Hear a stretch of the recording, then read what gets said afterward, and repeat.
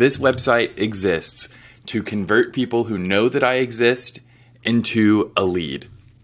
If you have that design principle in mind, you're always thinking about optimizing for getting people to request a quote, then that's going to really help you as you build out anything on your website.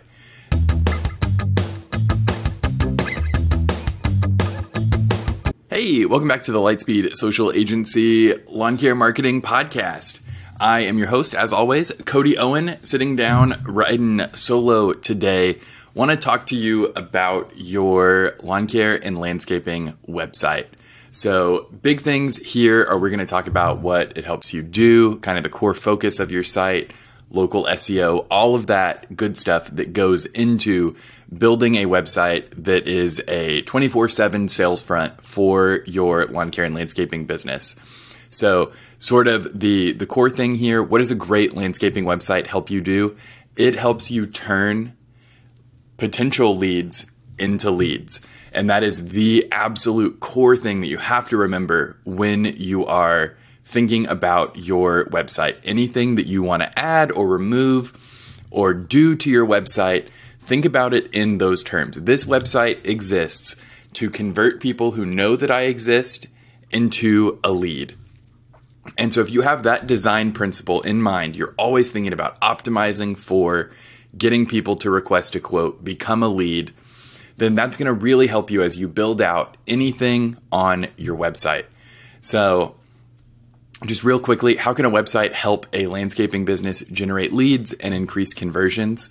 All of your marketing is hopefully going to funnel through your website, right? So if your website is doing better on its own, then it's going to naturally improve the results of all of your marketing, right? Most people are going to come into your lawn care business through the website, and most of your advertising is going to be pointed at the website. So it's really important that we make sure we reduce as much friction as possible between them hitting the website and them doing the next piece of action we want, which is becoming a lead requesting a quote.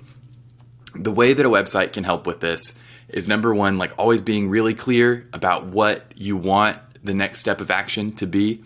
So on your homepage, you probably just want to have them assume whatever quote is there, whatever quote request form comes in from there, you want to assume it's for your main service. This gets into kind of the structure of your website and how that should be laid out. You probably want a services dropdown at the top, or if it's few enough services to just have 2 to 3 in the nav bar itself.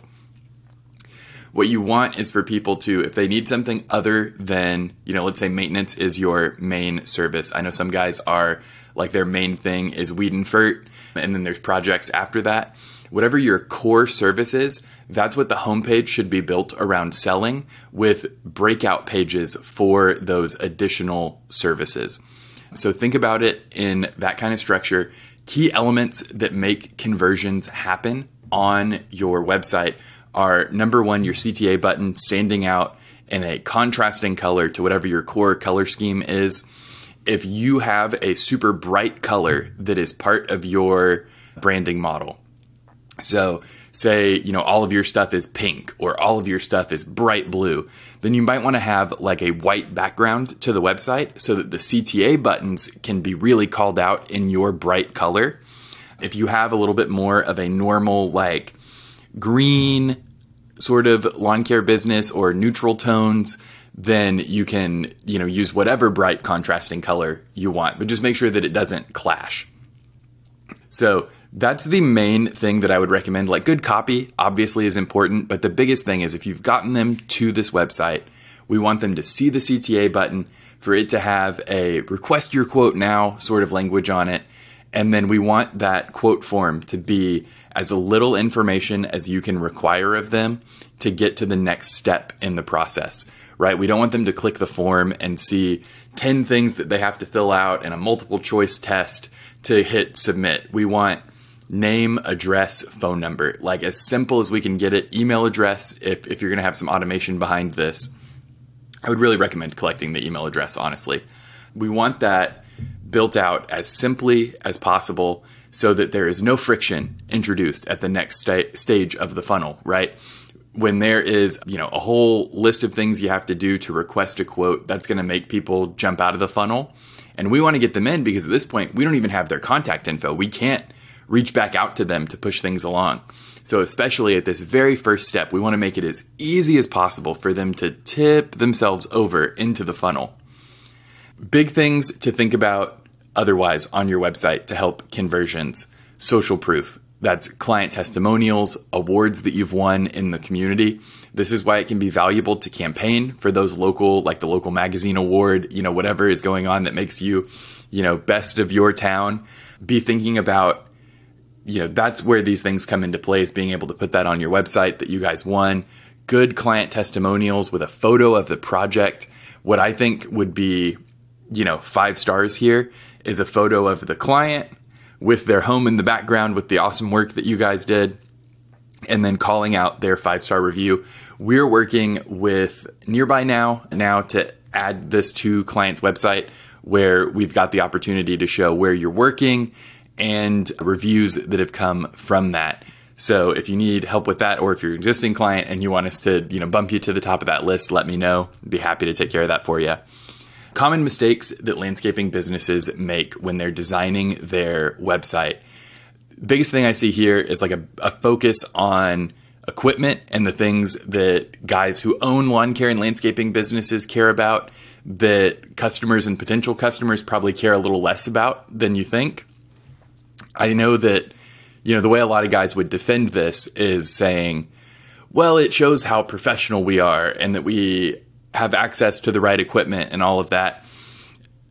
Your website needs to sell your professionalism with the quality of the work that you put out, less so the shiny objects that you have access to.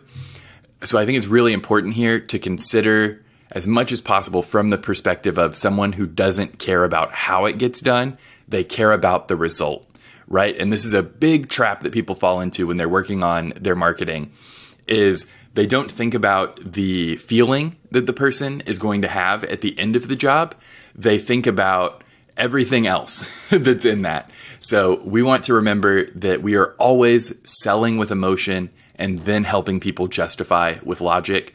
So use that as sort of a metric as you're putting things on the website. Does this serve the purpose of getting the lead to request it, or getting the potential lead to become a lead? Does this push them to request a quote for this service? Or is this me just wanting to show the cool thing that I took a picture of? So evaluate those photos on that basis. Other mistakes I see is like not having the copy written by a professional copywriter. Even if you don't work with Lightspeed to get this done for you, if you obviously, if you need help with the copy on your website, I'm happy to take a look at that. You can reach out to me directly. But, hiring someone who has done marketing writing before is really valuable. It's a different set of language skills than even someone who is talking to you. They might be really persuasive. They might be a salesperson. It's different to be able to write natural language on a website that pushes people to convert. So I would think about working with a professional on that end. As far as building your website goes, I think that you can work with someone like Green Frog Web Design, our friend Ezra McCarthy over there who sponsors the show. They do absolutely fantastic work. I'll have a link to their website in the description here. They provide a quality service at a great price. And I know for a fact that Ezra works his tail off to get people exactly what they need for their website. And his guarantee is super stellar. If they do not get your website live as quickly as he promised, you get your website free for an entire year. I don't know anyone else in the lawn care and landscaping marketing game that is offering something like that. So reach out to Green Frog Web Design if you need help with your website. Okay, how can a landscaping business use Facebook retargeting ads to reach potential clients? This is the secret sauce of every digital ads campaign. Once you've been running ads for a minute, you have an audience that has engaged in some way but has not converted. We need to get back in front of these people. These are people who hit your website, who liked a photo, who engaged a little bit with the page, but they have not taken the step to request a quote yet. We need to get back in front of those people. This is super easy to do. We have a video on our YouTube channel about how to do it. If you're not subscribed over there, please go ahead and subscribe to stay stay up to date on the latest in lawn care and landscaping marketing. But you create this custom audience based on people who have hit the website, people who have engaged with your page, your Instagram. And usually you want to filter that audience as well by geography so that you're only getting people in your service area. If you have, green industry friends who are supporting you from out of state, you got family members who are supporting you from out of state, we want to make sure we eliminate them if they aren't in your service area and aren't already a customer. So you want to use that audience as an opportunity to get back in front of the right people, to get you, in your initial audience, you're going to get, probably like 5 touches with people before they, are not paying attention anymore. But with the retargeting campaign, it's going to be people who engaged a little bit but didn't fully raise their hand.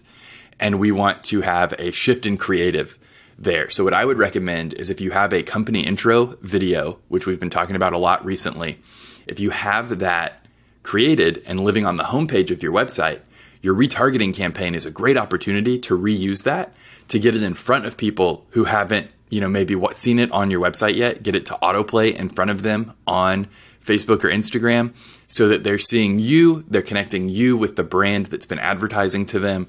And it just gives a little personal touch. It's that hint of like one-to-one selling that is hard to maintain as you scale the business. But you get that one-to-many effect of kind of introducing them to the company, showing them some of your work. It's just a really powerful way to retarget people. I think that is going to help you out quite a bit as you're growing the business. So this was a little bit shorter of an episode this week. We had some unexpected things come up internally, but I want to make sure that the episode gets out the door to you, so I'm recording it now. Make sure, if you're watching this on YouTube, to give us a like, even though it was a shorter episode, and make sure to give us 5 stars in whatever podcast app you're listening on if you're listening while you're out in the field. Thanks so much for watching, and we will see you next week.